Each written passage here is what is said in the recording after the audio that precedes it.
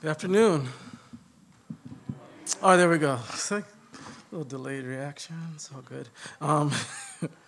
It's good to be with you all. I think I'm finally getting used to saying good afternoon and not good morning. But if you're new here, I just want to welcome you. And just for introduction, I'm Rashad, one of the pastors here. And most Sundays, I get to preach God's word to our community. So how are we feeling today? I'm trying to get a read on where we're at right now. If I'm going to get some amens today or not, or we're just like, nah, I just want to be quiet and contemplative today. I'm just trying to get a gauge to know how to preach this word today. All right, well, let me pray. And as we get into God's word, Father, I do thank you for your word, that it's alive and that it's active and that you're here. Emmanuel, God with us. And that you're with us on the mountaintops, you're with us in the valley, and you're present. You're ever-present help in time of need. And so you said if we call on you, that you would answer. So we just call on you. And we ask for your Spirit to give us light to see what you're doing. We ask for your Spirit to bring us comfort and to speak to our hearts. In Jesus' name, amen. Amen.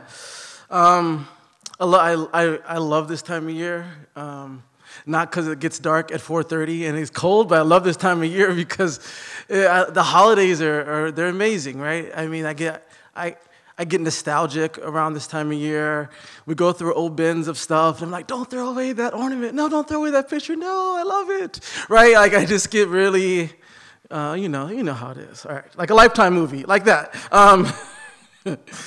And I love that we're taking a break from the book of Acts, though I'm thoroughly enjoying going through the book of Acts as a church. But I love this season of Advent because what it does is it helps us to pause and to prepare and to calibrate our hearts for Jesus. Because as the angels said, this is cause for great joy. This is cause for great joy that Jesus came in the first Advent and that he's coming again, and we get to look forward to his coming and his arrival again. And so as we're in this season, and right now in your season, here's what I want you to do. I want you to ask yourself this question. What are you looking forward to? You don't have to answer out loud. Answer internally. What are you looking forward to? And if hope makes a difference, if hope can make a difference, then what would you hope for? And I know this is a question we're probably asking each other, ourselves, in one way or another. What am I looking forward to this season? What do I hope happens in the world and in my life? For some of us, we might be looking forward to a new calendar year, like 2022. Like we're hoping that a new calendar year brings change. We might be looking forward to spending time with the loved ones. We might be looking forward to gifts. Right? This is a season of giving, right? Might be looking forward to gifts. Some of us might even be looking forward to snow. Yeah, we got a few that might be looking forward to snow. We might be looking forward to time off. We might be hoping for COVID to be over. We might be hoping for things to get back to normal. We might be hoping for justice in the world. We might be hoping for a better world. You name it, we're looking forward and hoping for these things in one way or another. And maybe you're the kind of person that you feel like waiting and hoping just feels like an exercise of futility. Why wait and hope? It doesn't do anything. I remember as a kid and partly into adulthood, I would really look forward to this season, and I was with hopeful expectation. That kind of wanes as you get older, and I'm trying to recover that. But maybe that was you as a kid. You looked forward to this season. You had this hopeful expectation, and you imagined the gift of the season or the gift that your parents would buy you, and how opening them and receiving them would change your life. I remember, like, if I get a big wheel, a motorized big wheel, that would change my life. That will change my life on the neighborhood and all the kids will adore me, right? We have those imaginations. We have the dreams. If I get those new Karl Kani jeans, and I'm talking way past a lot of your dates right here. You're like, what are Karl Kani jeans? Anyways, cross colors, like if I get that, I will be the talk of the town, right? And we think about how these things might change our life, and we can imagine it. I can imagine it so vividly that it would change my present condition, even though it hasn't happened yet. And we have two people in our story, Simeon and Anna, and they're imagining a future ahead that's affecting their present and how they conduct themselves in the posture of their hearts. They're eagerly anticipating God's redemption and fulfillment. And my guess is for a lot of us, waiting or believing for something better to happen is problematic. And here's why it's problematic. I'll give a simple example. For instance, we order a lot of packages in our household, and a lot of times I will curb my expectation or anticipation, because if there's one thing I've learned about life and the Postal Service is that it will let you down. Yes, there we go. That's how I get an amen up in here.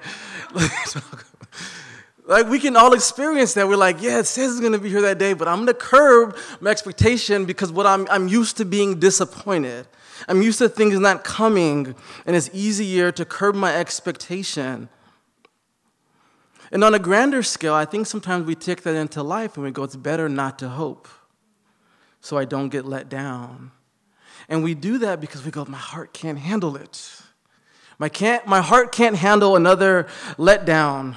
Proverbs 13 says, hope deferred makes the heart sick, but a longing fulfilled is a tree of life. Crushed hope crushes the heart, but a hope fulfilled brings life to our hearts. Here's the thing that's true about, I believe, of all humans, that our heart was made for hope.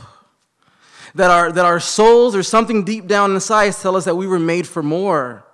There's something grander that we long for that we can't always put into words, but we know that it's there. The writer of the wisdom literature says God has set eternity in our hearts.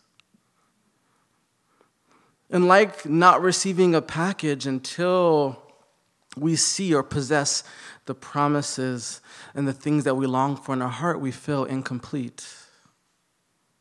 And here's the thing that's almost without fail.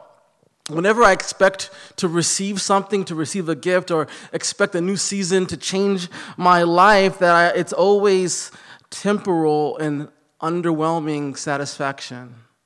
I'm like, man, this gift, like talking about that Power Wheels, like, that's going to change my life. Eventually the batteries run out and the lifespan of the battery starts to wane, and I go, this didn't do what I thought it was going to do for me. Can you relate? So why wait and long? Longing can feel like an unfair burden. But here's the good news. Waiting and longing are the containers that God fills and fulfills. When we talk about waiting, we're talking about readiness, preparedness. So read in verse 25, it says, now there was a man in Jerusalem called Simeon who was righteous and devout, and he was waiting for the consolation of Israel. We find this man Simeon, what do we find him doing? We find him waiting. It says that he's righteous, that means he's upright, that means that he has a sincere desire to please God. He's devout, he's devoted to a pursuit, to a belief, to a mode of behavior. When it says devout, the term literally means taking hold well, taking hold carefully. So in the midst of Roman power and occupation, in a world riddled with pain and sickness and injustice and despair, disillusionment, disappointment, in a place, in a time where it may appear that God is not making good on his promises, we find Simeon devout and righteous. Faithfully taking hold to the way of God, faithfully wanting to please God and staying true to him and living his life in accordance to the way of God, posturing his heart in view of God's promises and in God's faithfulness. with a hope that God will restore all things. It says that he was waiting for the consolation of Israel. One commentator says this: the consolation of Israel means the messianic hope. One of the traditional Jewish prayers is, may I see the consolation of Israel. So the text doesn't say what Simeon's doing in this moment, but I think it's safe to assume that he was probably praying this prayer, may I see the consolation of Israel. When we talk about prayer, he's taking the longing of his heart and he's directing it towards God. And while he's doing this prayer, while he's directing his heart towards God with this longing, God speaks to him and says that the Holy Spirit was on him. And God speaks to his heart and says, you will see what you've been waiting for.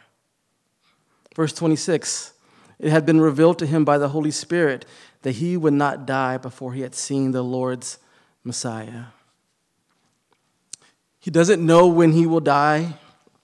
But all he knows is that before he dies, that God's promise to him is that he will see the Messiah. That could be in one day, it could be in 1 year, it could be in 10 years, but he has a guarantee that he will see. I want you to imagine if God told you one day you were going to see the thing that you most deeply long for. What that might do for you in the moment, what that might speak to your heart to hear that God sees you and he says, I know what you've been longing for, and guess what? Before you die, you will see it. You will see my faithfulness. Verse 27 says, moved by the Spirit, he went to the temple courts. The Spirit is at work in him. He hears this promise from God, and the first thing he does is he goes to the temple courts. And what are the temple courts? A place of worship. He immediately goes to a place of worship, and that's the place where he encounters Jesus. It says Mary and Joseph bring the baby to Simeon, and they don't know his prayer. They don't know that God has promised him that he's going to see Jesus before he dies. They're just following the custom and the Jewish law to dedicate their first son to the Lord. They're dedicating their first son to the Lord. Simeon is responding to a prompt of the Spirit to go to the temple courts, and at that moment, he gets to preside over the dedication of Jesus. And while he's doing this, he recognizes the magnitude of the moment. One commentator says this: wrapped up in the life of this child was all their hope there could ever be in this world of sadness and pain. All the hopes of the world are wrapped up in Jesus. And here's how Simeon responds to Jesus. He beholds him and he worships. He says in verse 29, Sovereign Lord, as you have promised. The longing for healing and restoration of all the losses, all the pain, the misery, the sickness, the judgment, exile, guilt, fear, loneliness, death, or the hope of the world of healing, restoration, and the revival of God are now in his hands in the person and the presence of Jesus. He says, after all these years of waiting, God, you are so faithful. Man, as you promised, you made good.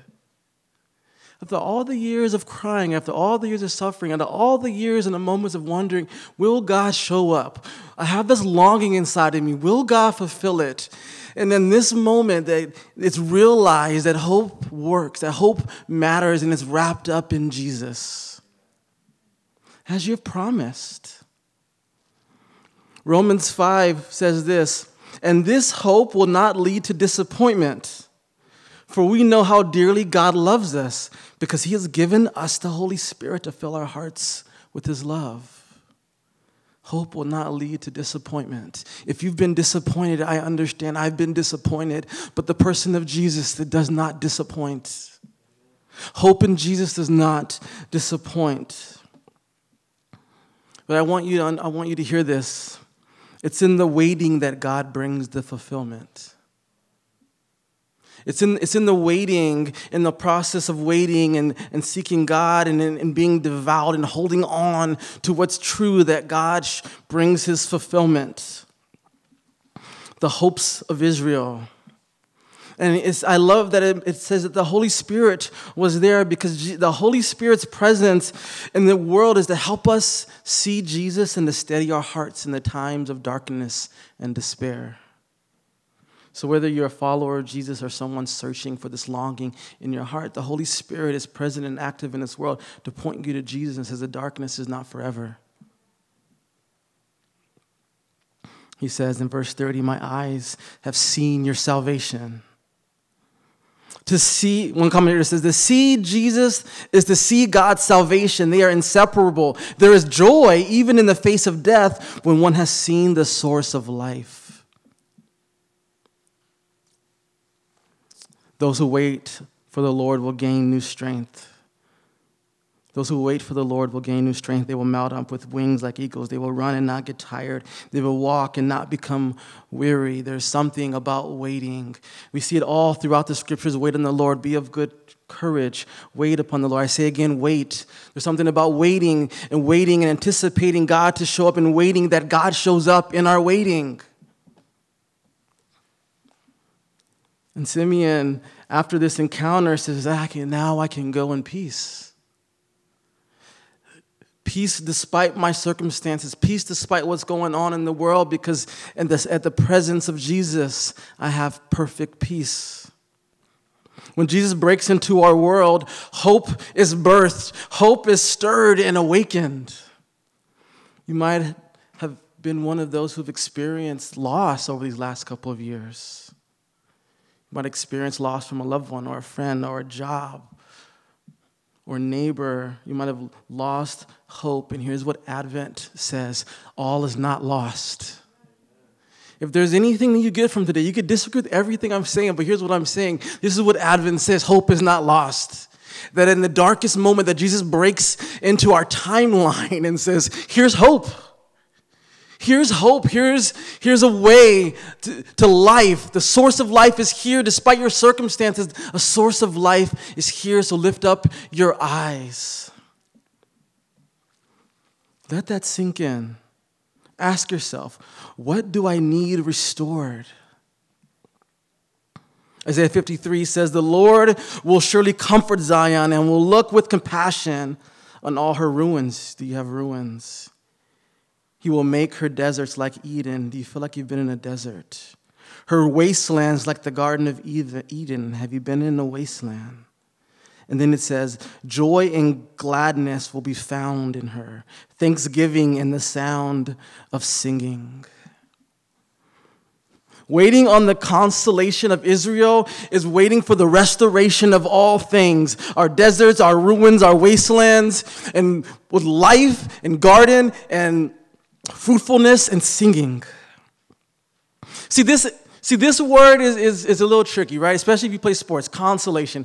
Some of us might think, man, is this like God's second best? Is this the consolation bracket? Right? And this is not what this word means. Like, all right, God, it didn't work out, so you're sending some consolation. You're sending us to like some bootleg tennis shoes right here. No, this is the real, authentic deal. Jesus is God's first, best, and only plan. Another commentator says this about consolation. The consolation was a term used to designate the Messiah. Israel's ultimate hope was the consolation only the Messiah could bring. Have you ever waited for something and when it comes you feel greatly disappointed? Have you ever waited for something so long and then go, man, that wasn't worth it? I've been waiting for the new Matrix and it came out and man, it was a bummer, man. I haven't seen it yet. I'm just making it up. It probably will be a bummer. Sequels. Anyways, like if you've waited for something to have your hopes up in this thing's going to deliver. This thing's going to change my life, and it falls flat. And you're so disappointed. And sometimes we can live from a posture of disappointment that we take it to God and we go, God, you'll probably disappoint too. God will probably let me down. And here's why he sends his Spirit. He said the Spirit is the comforter. And the comforter is here to remind us that God is faithful. Jesus said the Holy Spirit will lead us to truth. When our mind wants to tell us lies about who God is, the Holy Spirit will say, no, he's a faithful God. No, he's a God who holds everything in order. No, he's a God whose arms are not too short to help. He's a God who forgives. He's a God whose eyes and his heart are bent towards you. That's what the Holy Spirit's job to do. Comfort. This is who God is. Don't let your heart be sunken. Don't let your heart be in despair, because you serve a God who sits on the throne of righteousness and justice and fulfills his promises, who finishes what he starts. So don't give up. Pick up your hands. Fix your eyes on him. Comfort my people, says your God, Isaiah chapter 40. The truth is, darkness is temporary, and Jesus has come and will come. The prophet Malachi says the Son of Righteousness will rise with healing in his wings. Waiting isn't passive. It's actively pursuing God till he shows up. Like Anna, she never left the temple. She worshiped day and night, fasted and prayed because she knew the promises of God. And look at her situation. You might think, oh, look, she's got it good. She's an elderly woman who's a widow in first century Middle East. She's a person with loss and pain. And she could be viewed as someone who's received a bad lot in life. But what does she do? She doesn't sulk. She grabs hold and seeks the face of God.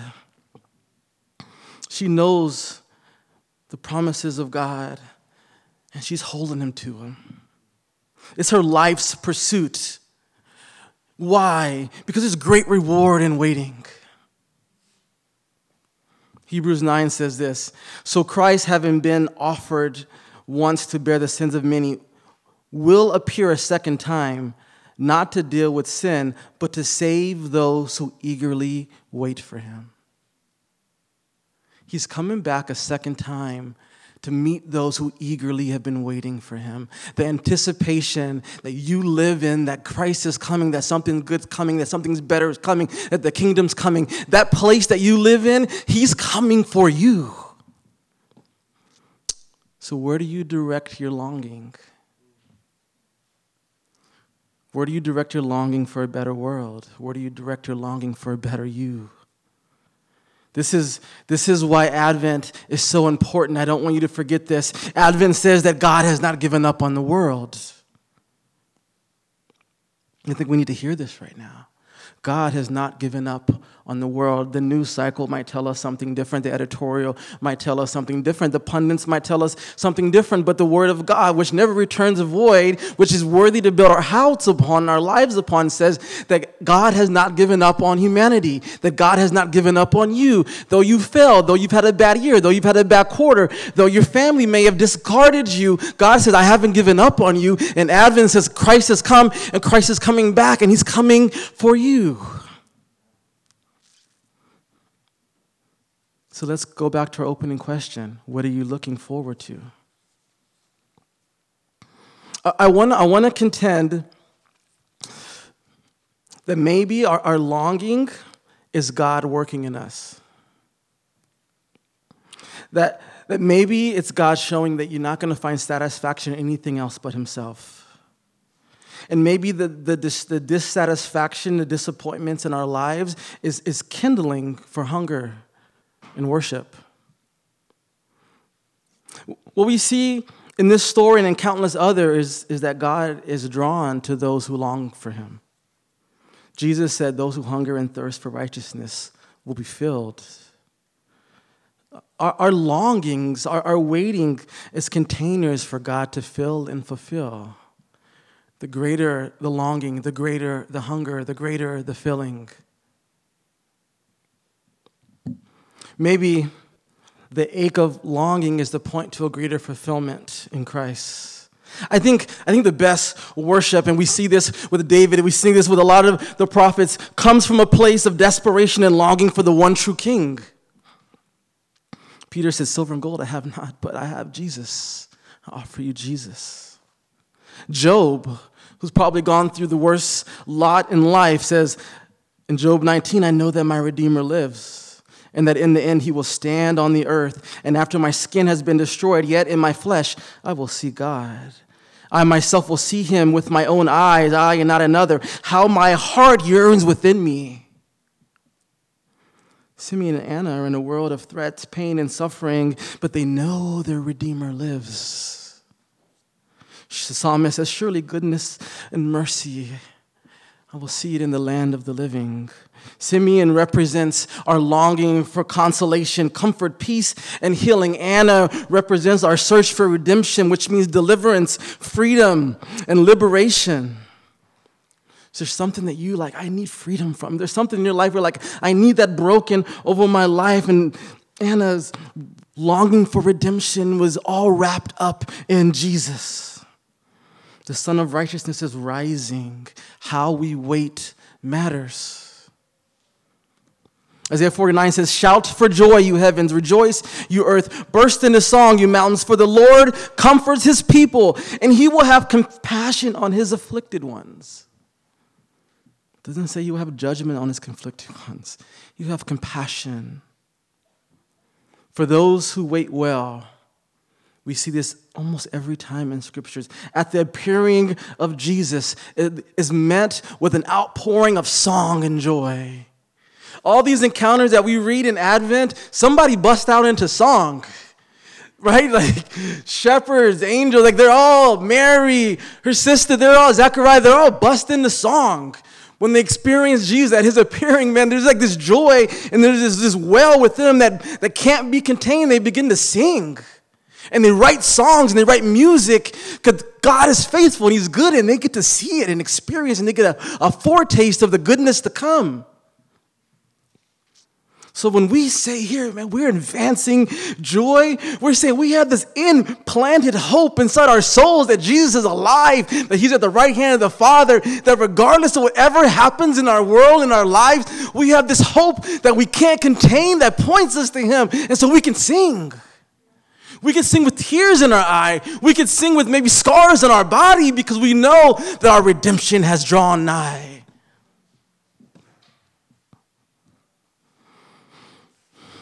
So Simeon and Anna, they give praise to God because this is what they were waiting for. This is what they lived for, the presence and the person of Jesus in the flesh.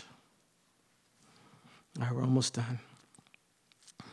One of my favorite writers, Ronald Rolheiser, says this: spirituality is ultimately about what we do with that desire, what we do with our longings, both in terms of handling the pain and the hope they bring us. That is our spirituality. Church, God meets us in our waiting, and the fulfillment is way better than what we expected. Sovereign Lord, you have promised. Our God is a God who fulfills his promises. And our last question is, will you believe him? That's it. Will you believe him that he will show up, that you're not alone, and that he will restore and reconcile and redeem all things? Amen? Amen. Let me pray for us. Father, we thank you for your Son. Thank you that he brings comfort, hope, joy, that it's real, that it will never disappoint, that you lift up those who are bowed down. We thank you that Emmanuel, God with us, is here with us right now. We just invite you, Holy Spirit, to trust again. Renew our faith, renew our hope, awaken it, stir it within us, fix our eyes on Jesus. And for those who don't know if Jesus is real, right now, Holy Spirit, I just ask that you would reveal yourself. Reveal yourself. In Jesus' name, amen.